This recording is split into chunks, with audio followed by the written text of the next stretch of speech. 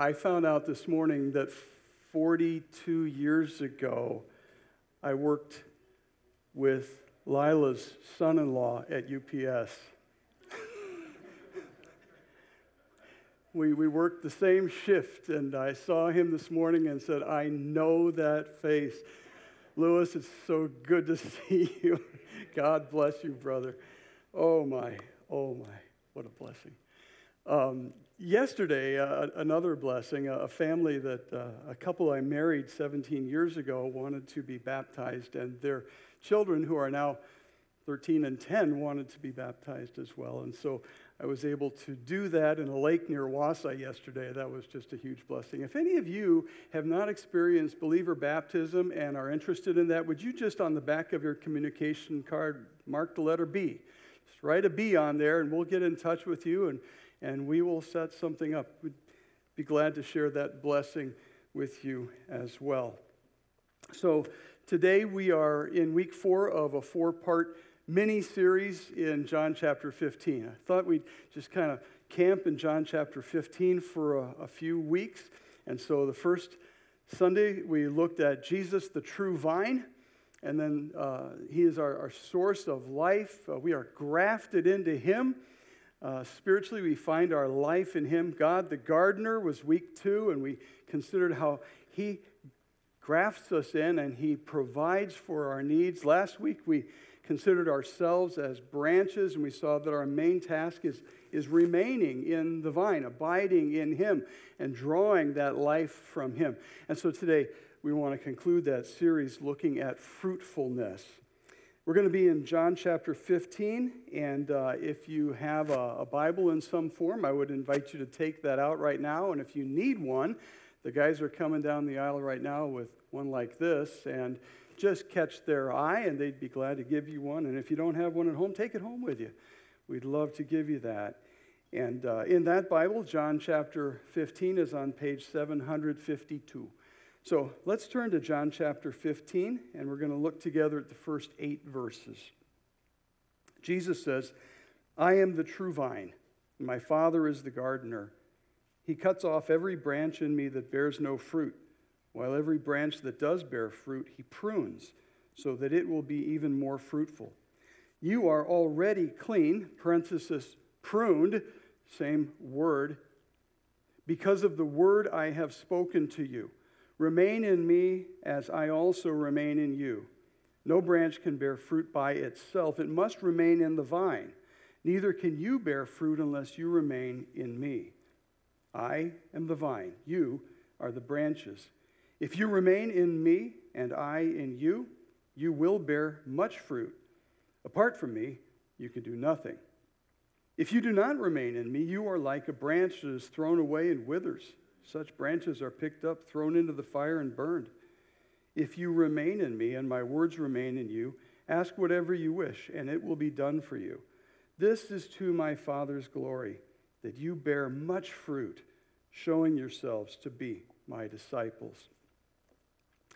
All of us, as branches of the true vine, want to be fruitful.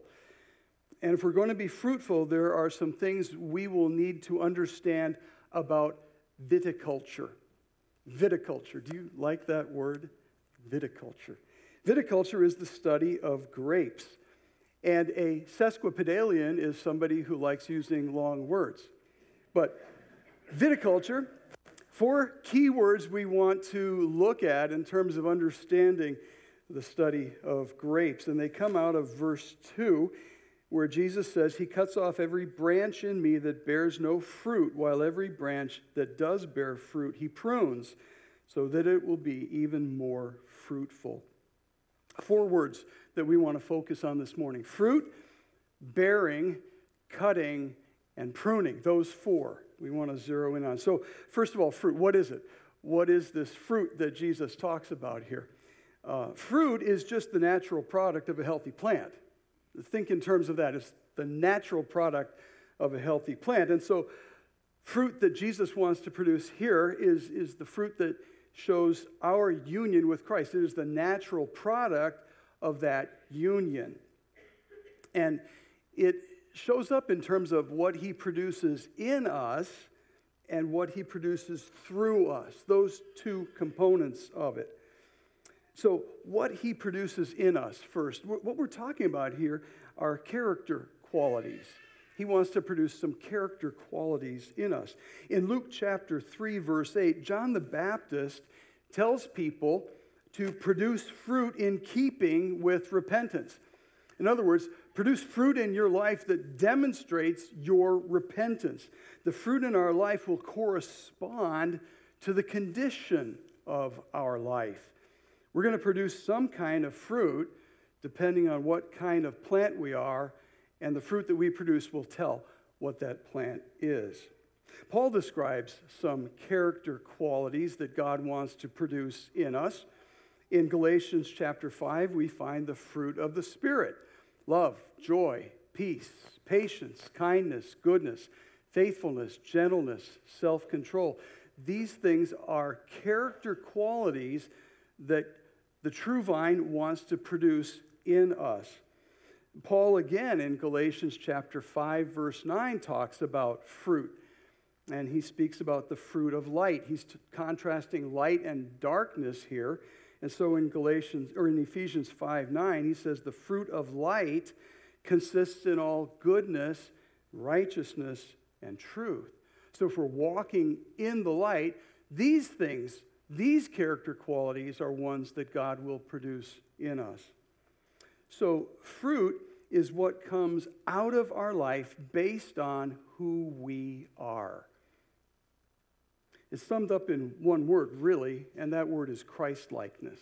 The fruit that he wants to produce in us is Christ-likeness. We reflect the life of Christ that flows through us as branches of the true vine.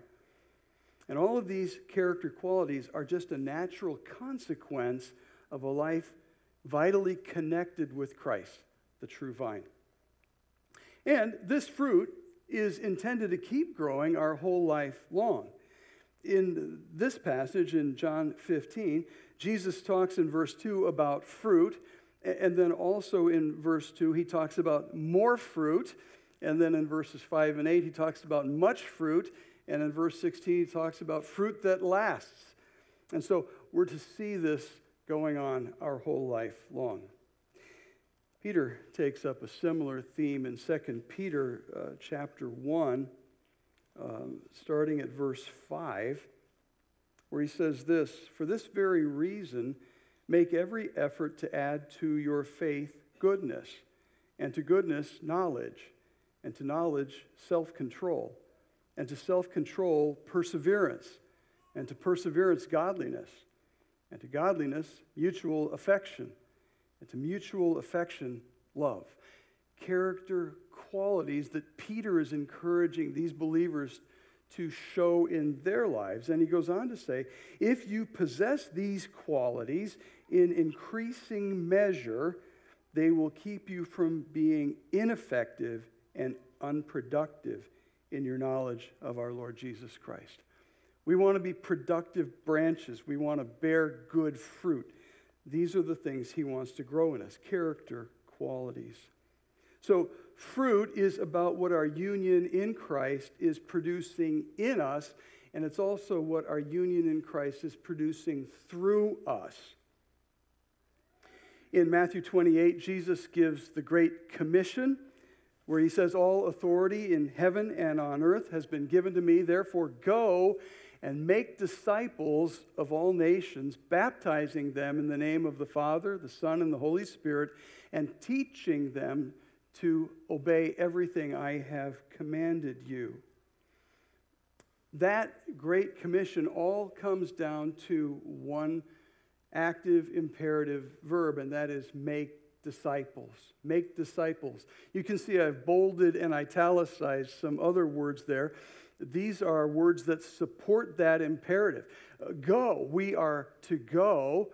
We are also to baptize. We are also to teach. All of that is about making disciples. So the fruit he wants to produce through us is more and better disciples. When Paul is wrestling in Philippians chapter 1 with the possibility that he might be executed soon, You see his struggle there. He knows that being with Christ would be better than living here, but he says, I'm convinced God wants me to stay because he wants me to have more fruitful labor with you. More fruitful labor. That is more and better disciples. And Paul prays for the Colossians in Colossians chapter 1 that they will be bearing fruit in every good work. This, again, is the kind of fruit God does through us as we bear fruit in making more and better disciples. So God is interested in growing fruit in us, that is Christ-like character, and growing fruit through us, and that is disciples. Think for just a minute about the genius of God's plan in physical fruit, the kind of fruit that we might see on a tree or buy in a grocery store. It's delicious to the taste, and it's got seed in it. And so you think about the genius of this design, God designing fruit that would be attractive to animals, us included, but that would have seed in it. He didn't have to do it that way. He could have had every plant just have seeds that fly away in the wind, but instead he had some that are beautiful and delicious, and we eat them. So a critter comes along and eats a piece of fruit. A raccoon finds a raspberry bush and eats raspberries and enjoys them, and then he goes off, and a day or so later, out of the other end of that raccoon comes something that will plant these seeds. So the sweetness was attractive, and the seed allows that plant to be reproduced elsewhere. And you see how that parallels to what God is doing in us and through us? Sweetness and seed are both there. The sweetness is this Christ-like character that he wants to develop in us, and the seed is how it spreads through the making of disciples. Sweetness and seed, that's in the fruit that God wants to develop in us and through us. So that's fruit. Next, we talk about bearing. Branches bear fruit. They don't produce fruit. The vine does that. We bear it. The Greek word that's used here means to carry or to bring. That's what we do. We carry fruit. We bring fruit.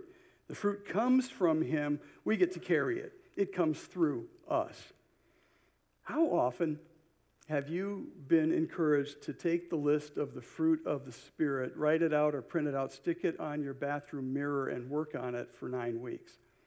My guess is if you've hung around Christian circles for any great length of time, you've probably been encouraged sometime to do that. And so week 1, you work on love. And week 2, you work on joy. And week 3, peace. And you work your way through the fruit of the Spirit. And, the problem with that is that's not how fruit is produced. Fruit is the natural product of a healthy plant. You don't hear grunts coming from apple trees when you walk through an orchard, right? It grows on apple trees. Apples grow on apple trees when apple trees are healthy. It's the same way with our bearing fruit. We live in the vine, and he produces fruit through us that we get to carry. We bear it. It takes the pressure off of us for being fruitful. We just need to be branches that are connected to the vine. And he'll see to it that we bear fruit. What's the implication of that? Focus on your relationship with the vine. He'll take care of the fruit. The fruit will follow. So how's your relationship with the vine? Let me just raise a few areas that you might want to think about. If you want to bear fruit, we want to look for some indicators. First of all, how's your love for Jesus? How's your love for Jesus? First of all, do you belong to him? Have you been grafted into the true vine? Apart from him, you're just a branch that will wither and blow away. But we find our life in him. And then as we grow to love him more, we want to spend more time with him. How's your time in prayer? How's your desire to grow in a relationship with him? I met a guy many years ago who was just kind of flatlined in his relationship with Jesus. We went out to breakfast together, and I just kind of showed him some materials that would help him grow in that relationship and offered to go through those things with him. And he said, no, thanks. I'm just satisfied where I am right now. And I can look at that same guy now many, many years later and go, he's exactly where he was back then. If we truly are alive in Christ, we'll want to grow in him. So how's your love for Jesus? And then how's your love for his word? Do you love his word? Do you spend time in it? I found a piece of artwork this week that's pretty dated, I'm sure, but it talks about 5 ways to get a good grip on God's word. We first hear it.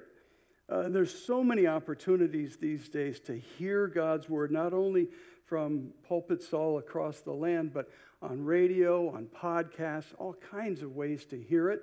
And we can go beyond that, though. We don't need to just hear it. We can read it for ourselves. We can take a Bible home and read it for ourselves. We can dig deeper and study it. That's the third finger of that hand. And as we study it, we'll want to memorize portions of it.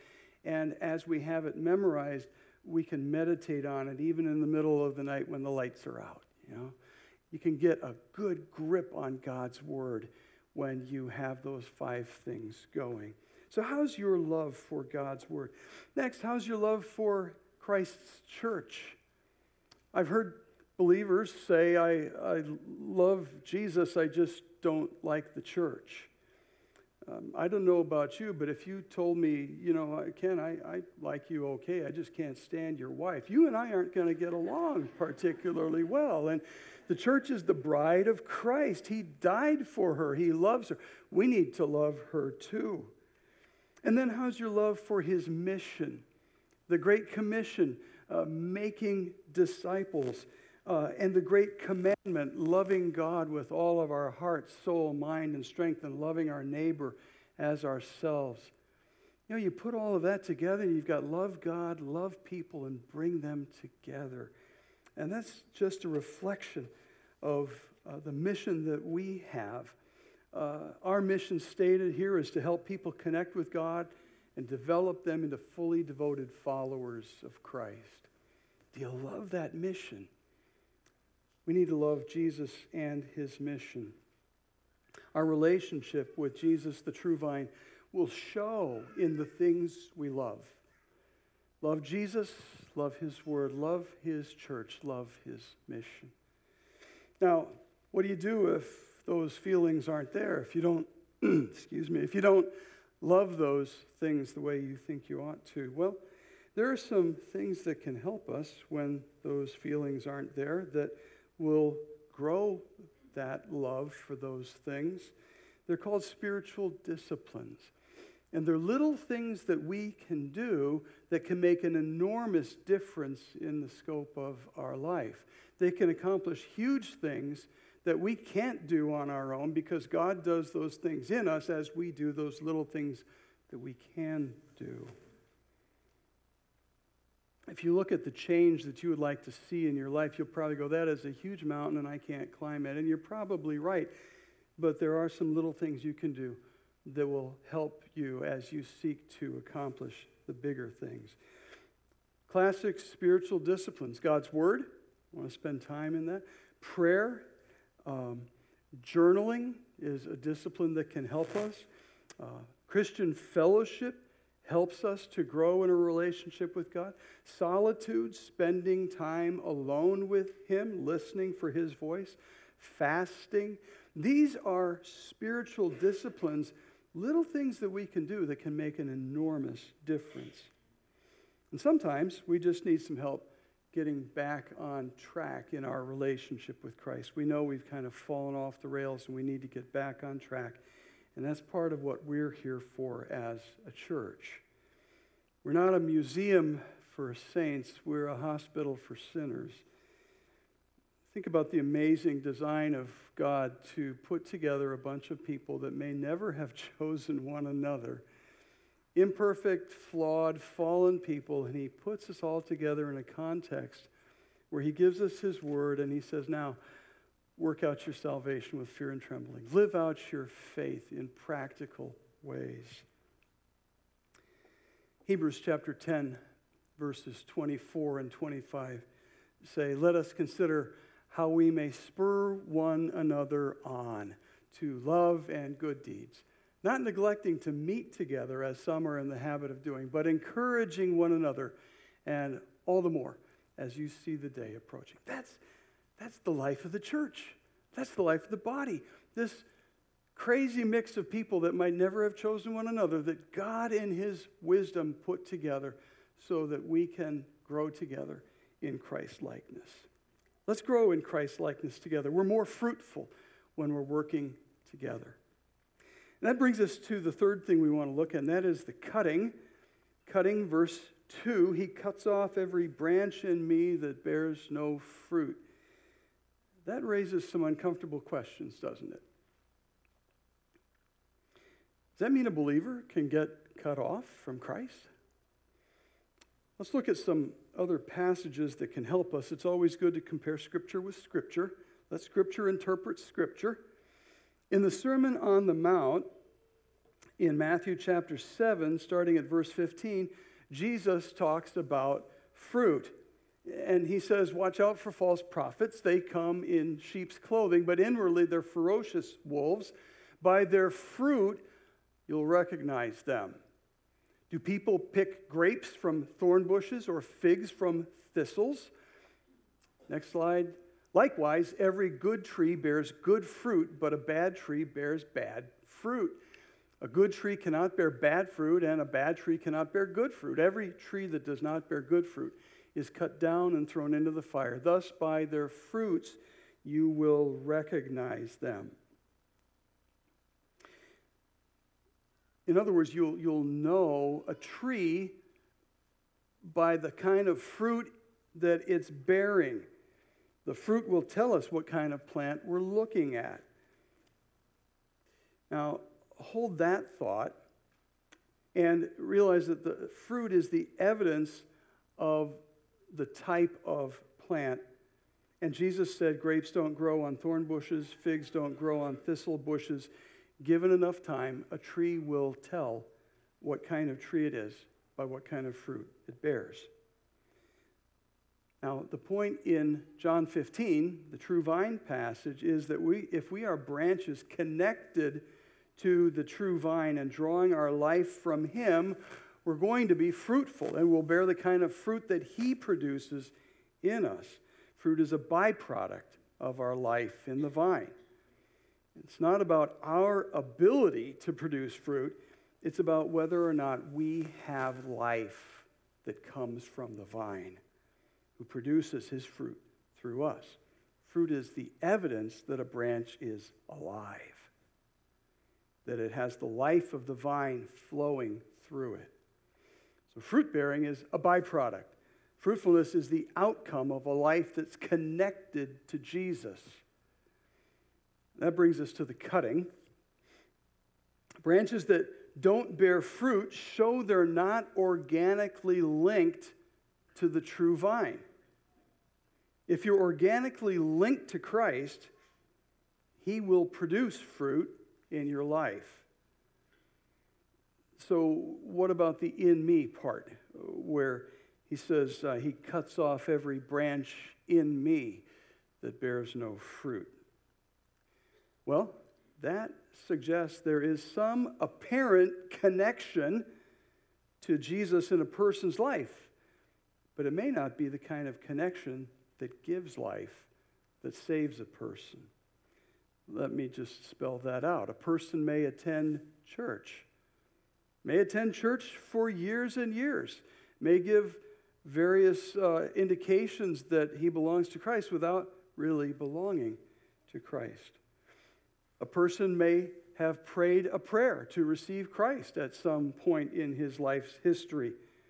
A person may look and dress and talk like a Christian, but has not actually found life in the vine. We can't see inside. We don't know what's going on there. We don't know if the person has truly connected with Christ, the true vine, and found life in him. all we can do is look for fruit. And where there's no fruit, there is cause for concern.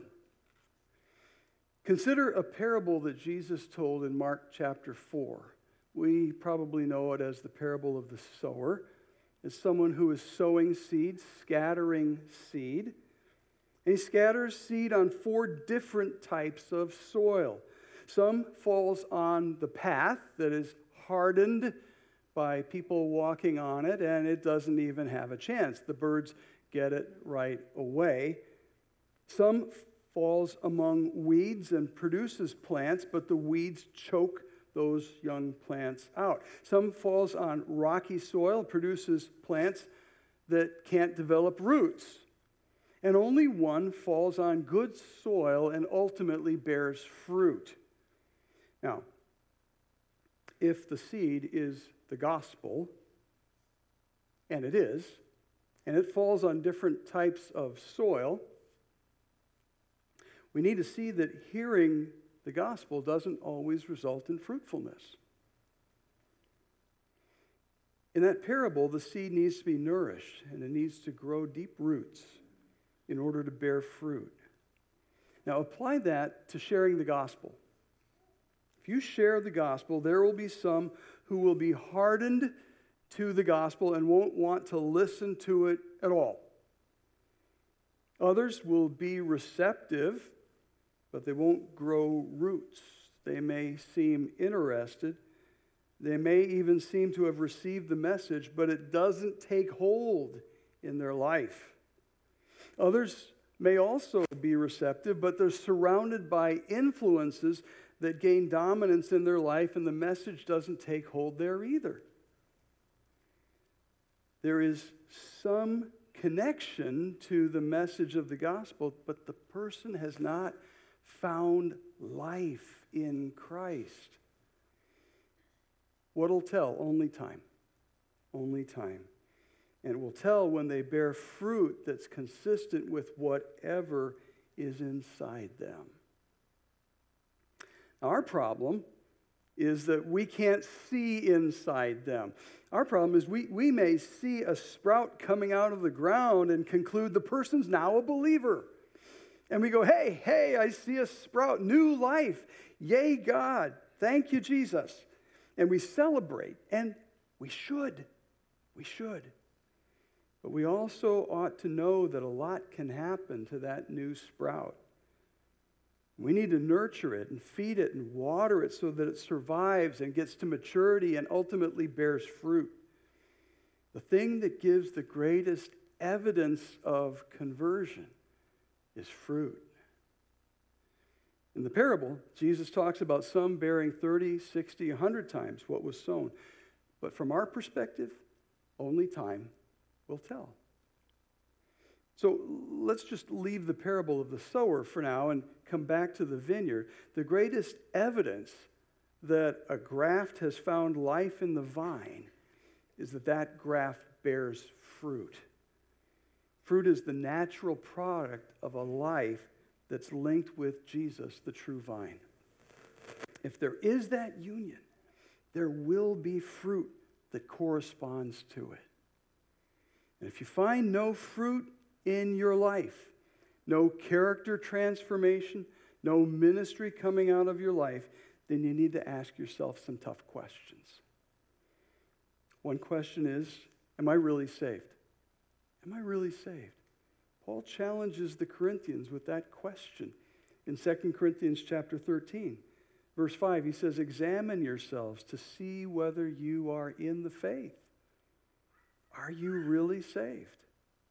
Have you trusted Christ as your Savior and Lord? Church attendance won't do it for you. You can even learn all the language of the evangelical subculture, fool a lot of people. But if you haven't acknowledged your need for a Savior and accepted His gift of forgiveness, you may look like a branch, but you're not really His. And you have nothing to look forward to when you stand before a holy God and say, look at these terrific leaves that I've produced. He's looking for fruit, not leaves. And He produces that only through a union with his Son, the true vine. Another way to ask the question is, do I really know the Lord?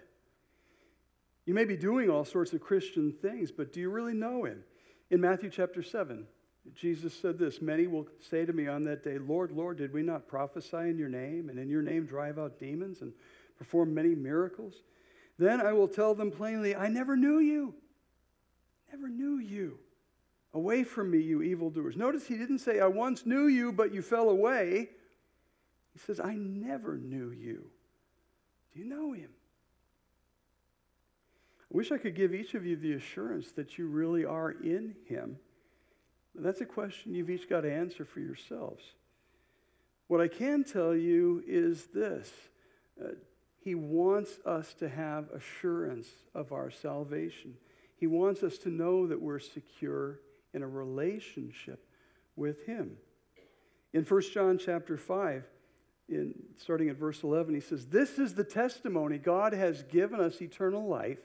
This life is in his Son. Whoever has the Son has life. Whoever does not have the Son of God does not have life." It's that simple. If you have Jesus, you have life. And then that next verse is so vital. Verse 13, "I write these things to you who believe in the name of the Son of God, so that you may" what? "Know that you have eternal life." If you have the Son, if you are in union with him, you are secure. You have life, and no one can take that from you. He wants us not just to hope, he wants us to know. One last word we want to look at, and that is pruning. We don't like the idea of getting pruned. We don't like the idea of anything on us getting cut. We don't want to be meddled with. But in the grand scheme of the vineyard, pruning is essential. If we're to be productive branches of the true vine, we need to be pruned. So what's that mean? Well, let's think about what gets cut. I like to grow tomatoes, and I nip off the sucker branches because they're never going to bear fruit, right? They're the ones that grow up between the trunk of it and a branch. If you see one growing up right in there, just nip it right off because it can get leafy and everything, but it'll never bear fruit. It'll just suck energy from the plant. The vineyard's a different place. It's very different there. Pruning a branch of a grapevine is different, and it's drastic. There is no plant that requires more drastic pruning than the grapevine. And here's why.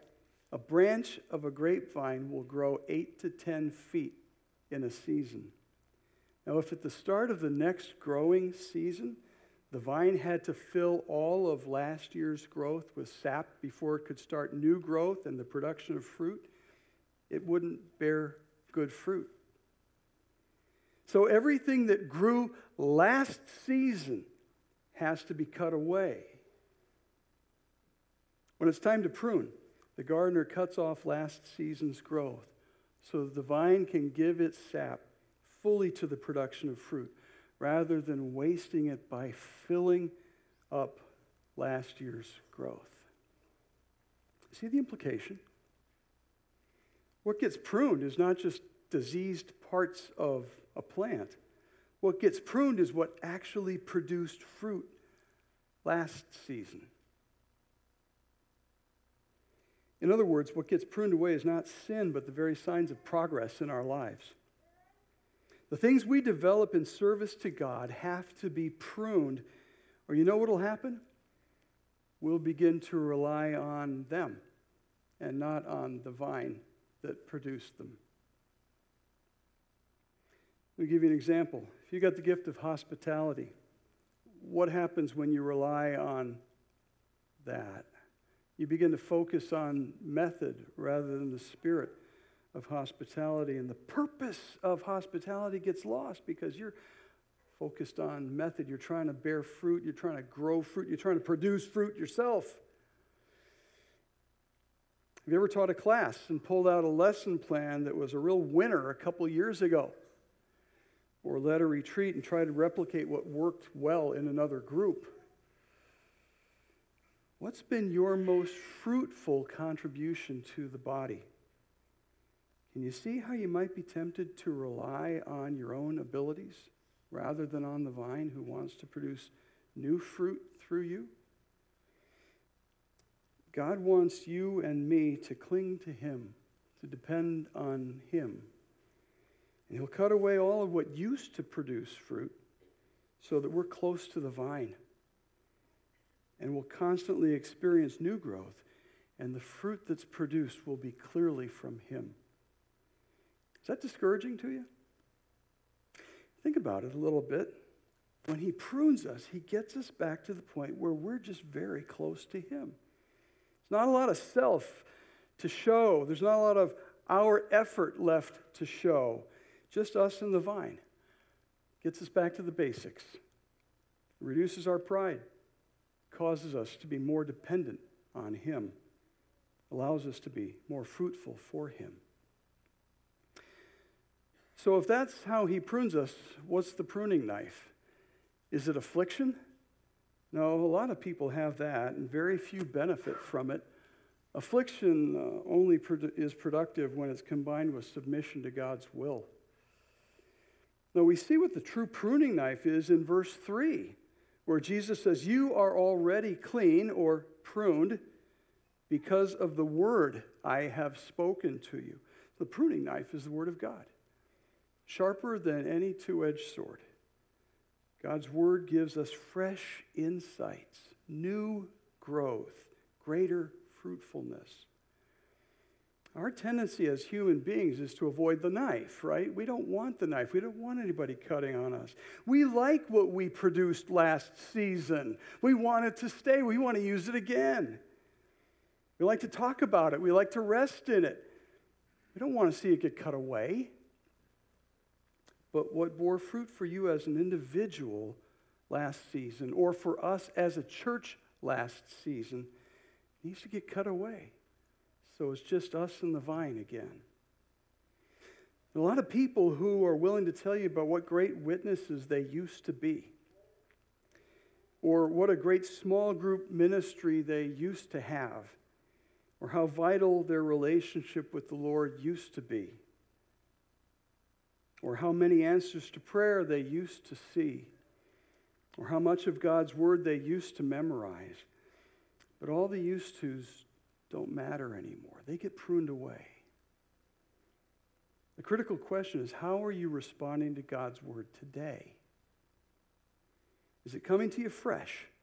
And are you seeing fresh fruit in your life for him?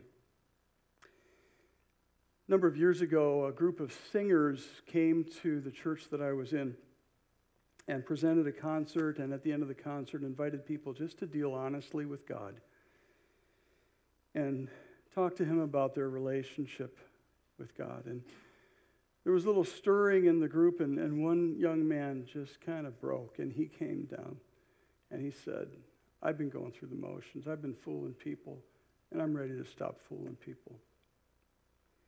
Needed to get real with God. And maybe there's someone here this morning who's like that young man. Been going through the motions, and you realize now it's time to get real. Time to get connected to the true vine. Time to find life in him. Come to him. Come to him today. I'd love to pray with you after the service is over. Maybe you're here this morning and you're worn out trying to be more fruitful. You need to just take another look at your relationship with the true vine. If you're abiding in him, he'll produce fruit in you. Develop the relationship. Rest in him. He'll take care of the fruit. Maybe you think you're doing well because of the fruit that you used to see in your life. Is there something that's blocking him producing fresh fruit in you now? Maybe you're not happy with the way he's been treating your fruit lately. You've produced it and you want him to use it in a certain way, and he's not doing with it what you'd want him to do, but fruit's his. It's not ours. We get to carry it. We get to bear it. It's his. He's produced it. And he can do with it as he pleases. You know, the juice that we drink when we take communion here on Sunday used to be a beautiful cluster of grapes. And that had to be taken away from its branch and crushed in order to become useful. Let him have the fruit. Don't try to hang on to it yourself. Bottom line is this: how's your relationship with the true vine? Only you and he really know. Is there a step you can take today to give yourself more fully to him and to trust him to produce fruit in you that he can use as he wants? Would you pray with me? Father, thank you for these lessons from the vineyard that you have shown us. Thank you that you want to produce fruit in us and through us. You want to replicate Christ-like character in us, and you want us to be able to take the seed, not only the sweetness, but the seed of that gospel to others and share the good news with them. So, Father, keep us close to yourself. Prune away all that used to be effective and cause us to see fresh growth in our lives, that we might be as fruitful and productive as you would have us be for your glory. In Jesus' name, amen.